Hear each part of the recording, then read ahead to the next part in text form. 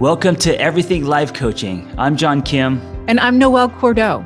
We are the founders of Lumia. And we're super passionate about all things coaching, and we want to share what we've learned from over a decade of coaching and training thousands of life coaches. Let's dive into the science and magic of coaching.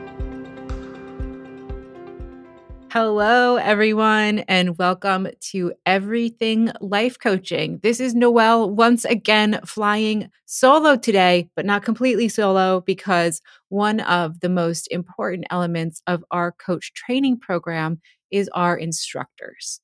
And in this episode, it is my deepest pleasure to speak with Danielle Adams Wilshire all about working as a coach. We're going to touch on how to become one and defying expectations around what that might mean. Danielle, how are you?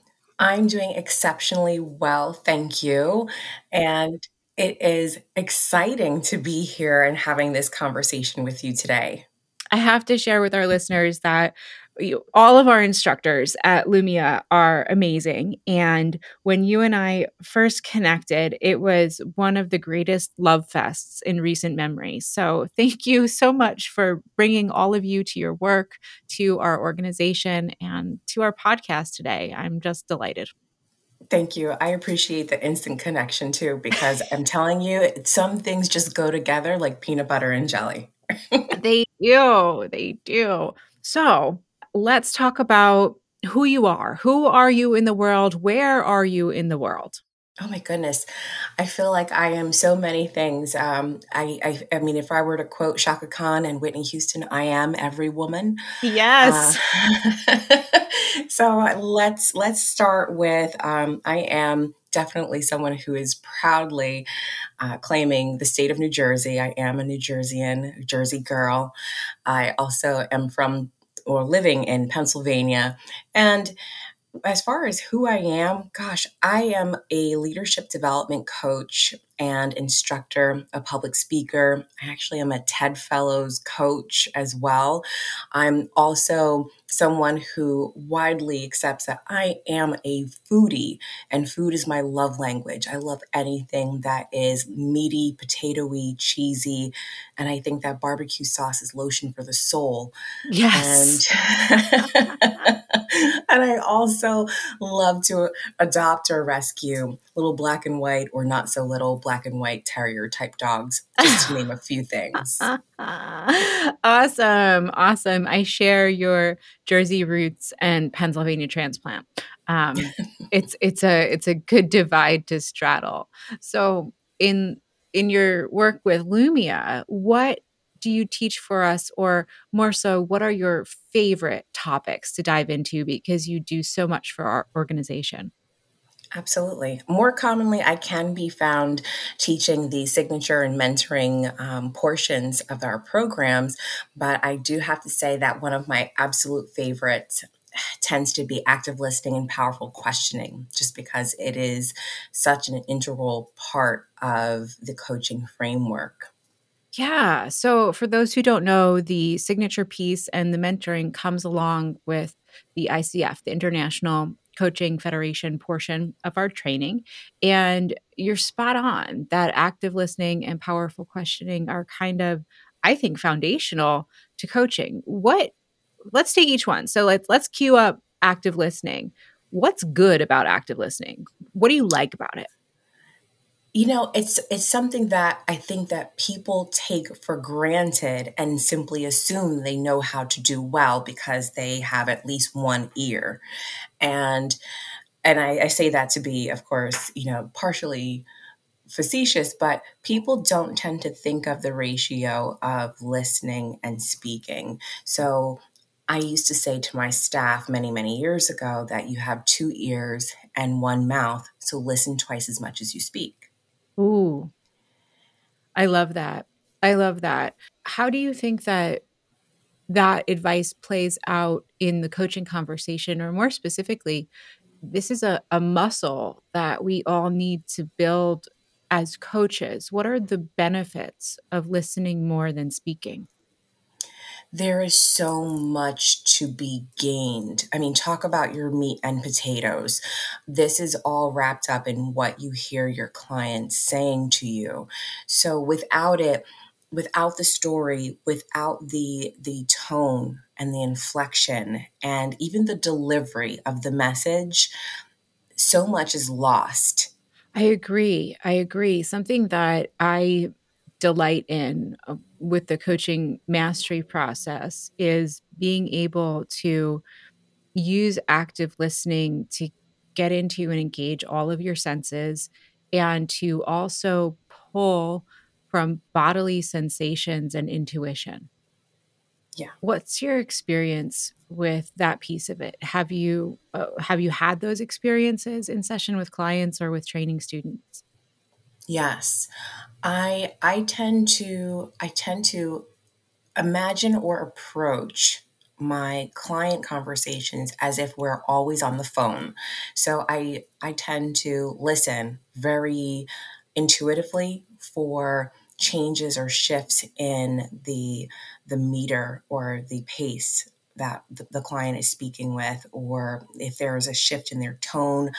I have the ability to pick up on breath or changes in breath, which I feel is something that's so powerful. Wow, can you explain that a little bit more? That is really cool. Yes. And it's something that I must credit to my days working in a call center, right? Because we all have to start somewhere. And it was the only tool that you had was what you could hear the person saying. So changes in breath might mean that there's a huff or a sigh, or you may hear someone's breath catch in their words where they almost gasp, like, and you hear that pause that they take, or you may even hear tension in someone's voice, and you'll notice subtle shifts in their volume or the tone of their voice. So if it's someone you've been working with a while, you may notice those types of changes. And then the last thing is laughter. I'm Mm. I'm someone who uses laughter to reset my breath. So when I hear other people laugh, I can listen to understand, okay, is that a nervous laugh or is that a relieved laugh that is allowing that person to reset their breath and come back to center? Oh, that's so cool. I hold my breath a lot. It's something I know about myself and my leadership team, I love them for it. We'll be in meetings and one of them will typically say to me, "Noelle, breathe." Noelle, breathe. And I'm like, "Oh, I've been stressed out, huh? I'm holding my breath, huh?" And you Mhm. all can see it. Great. I'm giving away my cards one by one. So this is a superpower that you have in reading people using the coaching skill of active listening. Do you deploy this superpower on people in your everyday life? Absolutely. I'm 100% that person who in the supermarket is going to find out one of your deepest, darkest secrets Oh before you God. check out. I have it stamped on my forehead. It just says, tell me. How does it work in your personal relationships? Oh gosh. You know what? I do admit that those people who know me best know that I've always been inquisitive. I've always been curious. So, for my family members who have known me all my life, namely my brother, he knows that I always have questions and that's normal. But I'm not always necessarily coaching them. And then I also do take a moment to step back and listen to hear what they're saying. And then when they give me that pause and they look at me, they usually will say, "Okay, go ahead." And I know I have to ask them, like, okay, I'm coming with what I'm about to say, but do you want the friend version or the coach version? Right, right, right. And it's and once you build those muscles as a coach, it's hard to turn off. My husband will sometimes say to me, "All right, I know the questioning is coming, like let's just get it out of the way so I can clear whatever it is." And that's a great lead into to powerful questioning. To you, knowing how deeply you work in the world of coaching, what is powerful questioning and why is it beneficial? Uh, I feel that the ultimate show or honoring of curiosity, our natural curiosity, is with questioning. And to me, I feel that open-ended questions are the questions that help you to really get to the thing behind the thing. And Mm. people have heard me say this before. And that's where we find that there's more to the story, that there's more than what's just on the surface, and it allows us to ask even more in-depth or powerful questions to follow. Yeah. So a powerful question that's coming up for me is a really great example of what you said is, what would you do if you knew you could not fail? So at the outset, asking that of someone, anyone gives you that information, where would you take that as a coach? Or, let's say we just asked me that, what would you do if you knew you could not fail? And the answer is I'm going to keep building this company in the way that I want to, as a progressive collective in the world. So how do we drill down once we drop those bombs? It's so funny. As soon as you asked that question and offered an answer, before you offered an answer, my next question was, and what's stopping you? Mm. Ooh, what's stopping me? Damn. So what's stopping me is probably that space where idea meets reality, right? Where we have very lofty hopes and dreams, and then we actually get to the place where it's time to do the damn thing. You realize it's just not that one thing. It's actually a set of 250 tasks and influence and buy-in from other people. And so things are taking a lot longer than I I can't imagine. than I thought they would. And fear too. Fear. I have to say that as a leader, um, living through the pandemic, the civil rights crisis, and watching the claws of cancel culture sink into pretty much anyone with a voice and an opinion, in different ways, or at least the awareness of it.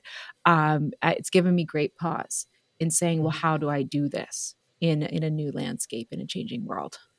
Yes, it's more terrifying now than ever before to be an outspoken, opinionated person with purpose because of cancel culture and what that means for the trajectory of what you want to accomplish.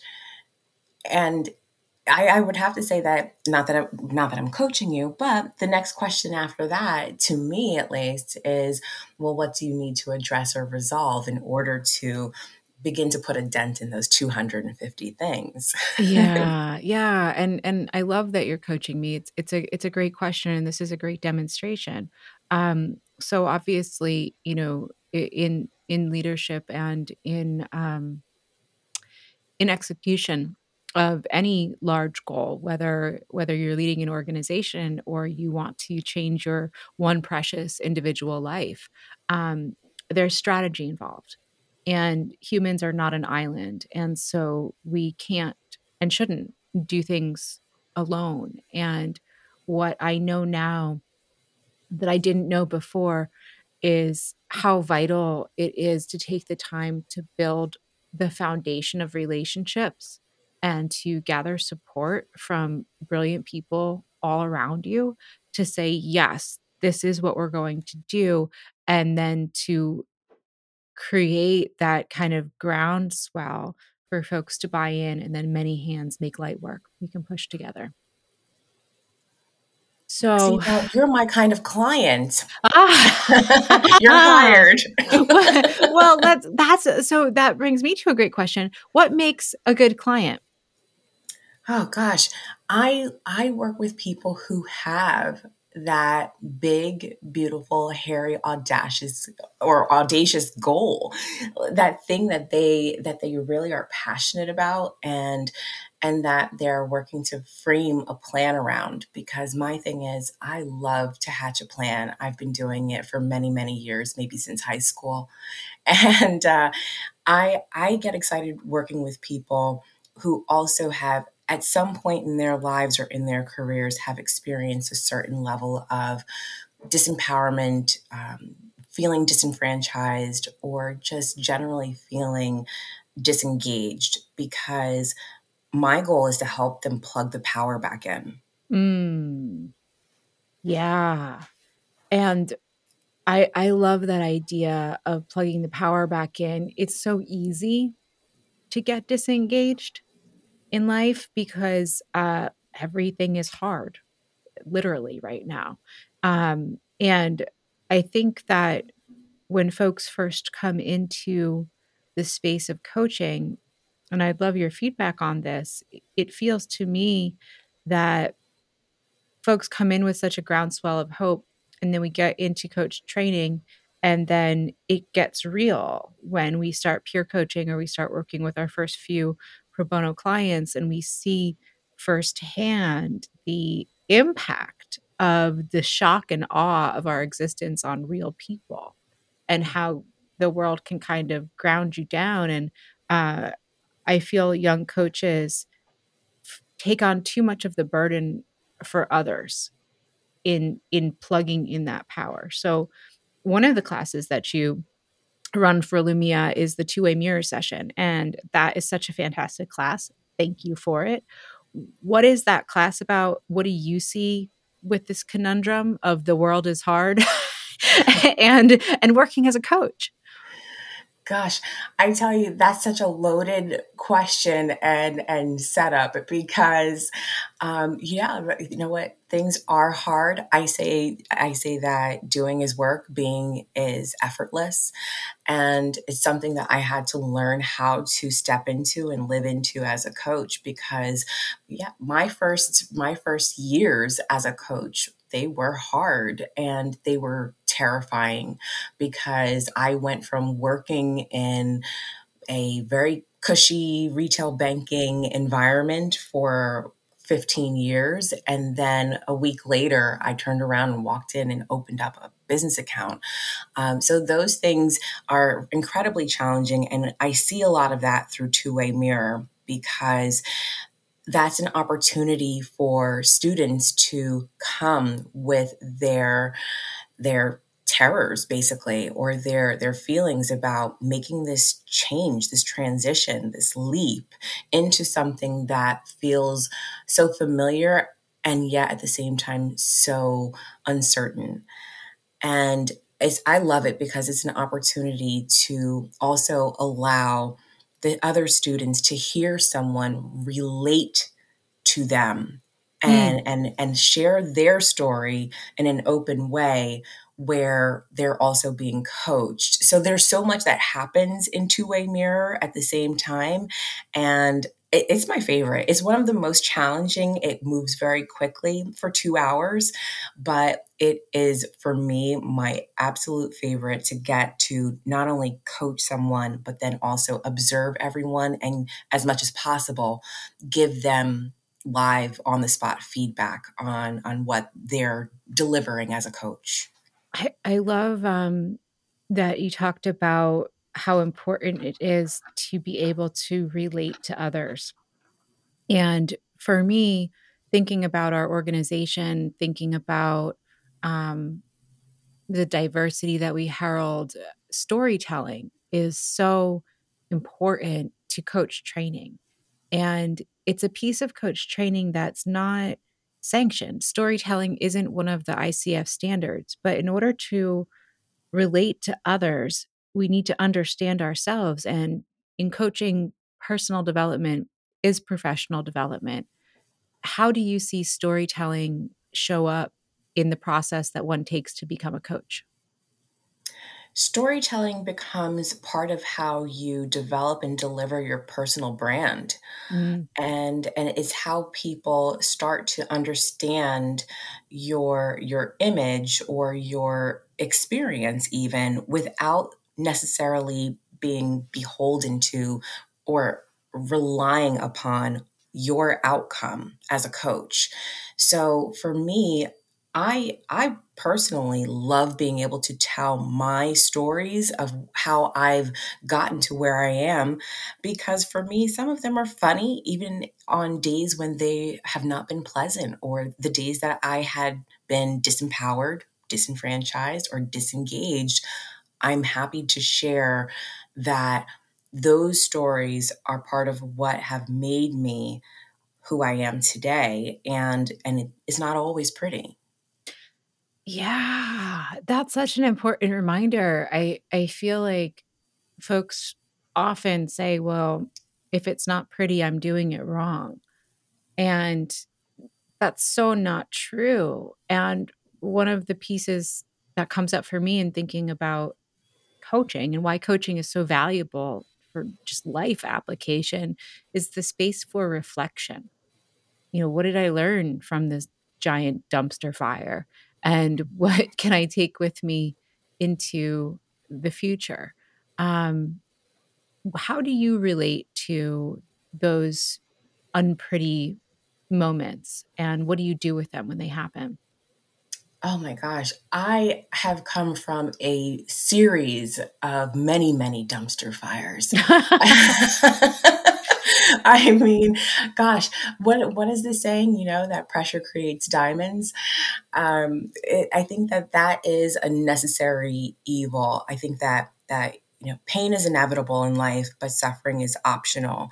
So if we're able to take from those experiences that hurt, that generally suck, that feel like they have torn us apart or broken us down, and take just one small gem from that to say, okay, and this is how I'm going to move forward into tomorrow and still be a better version of myself.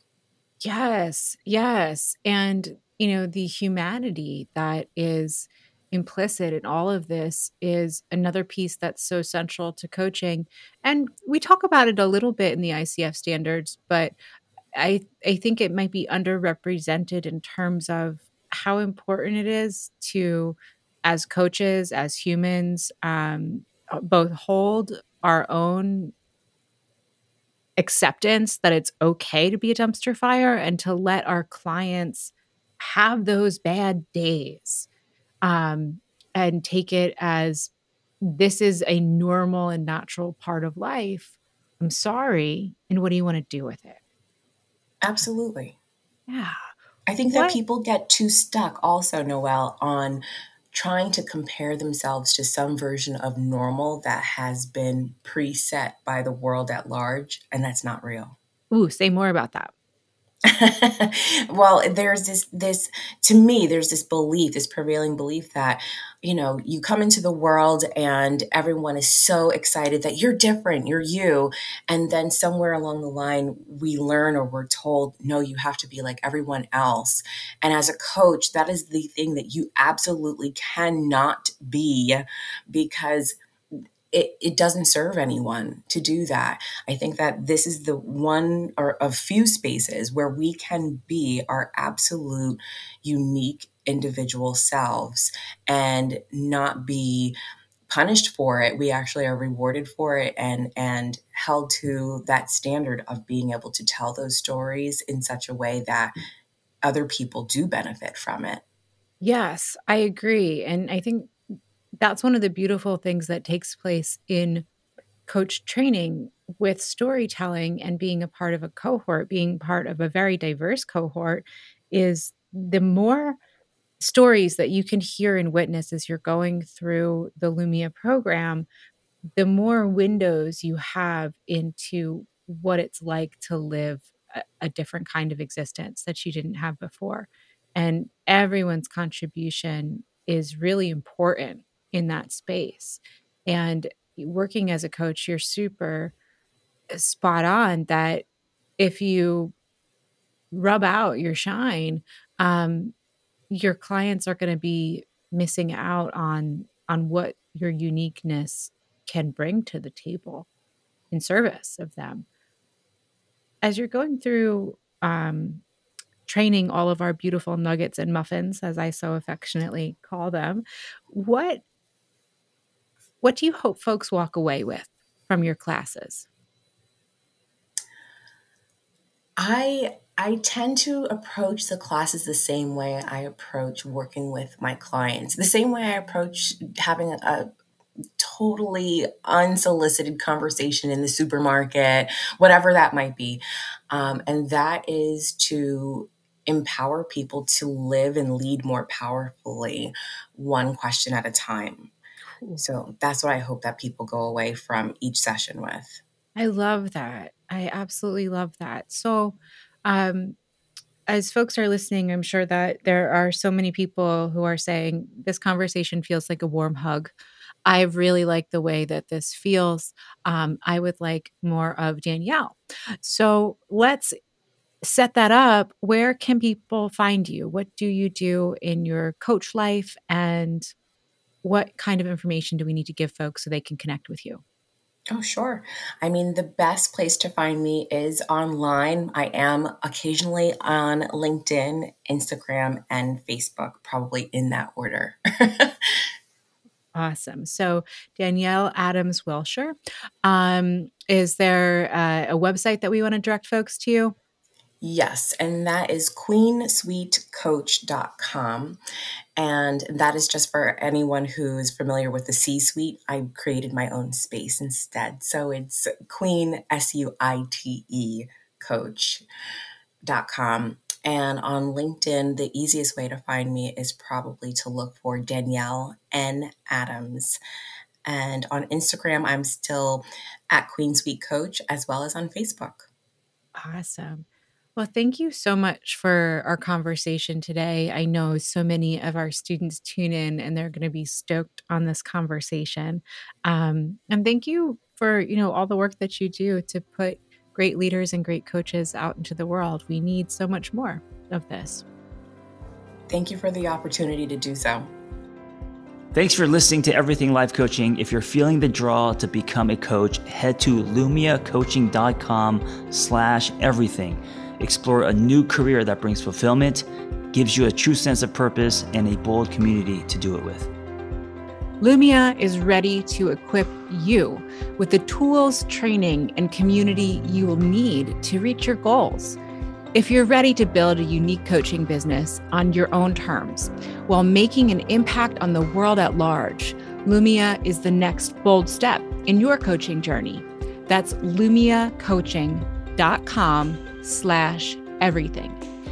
And hey, if you're waiting for a sign, this is it.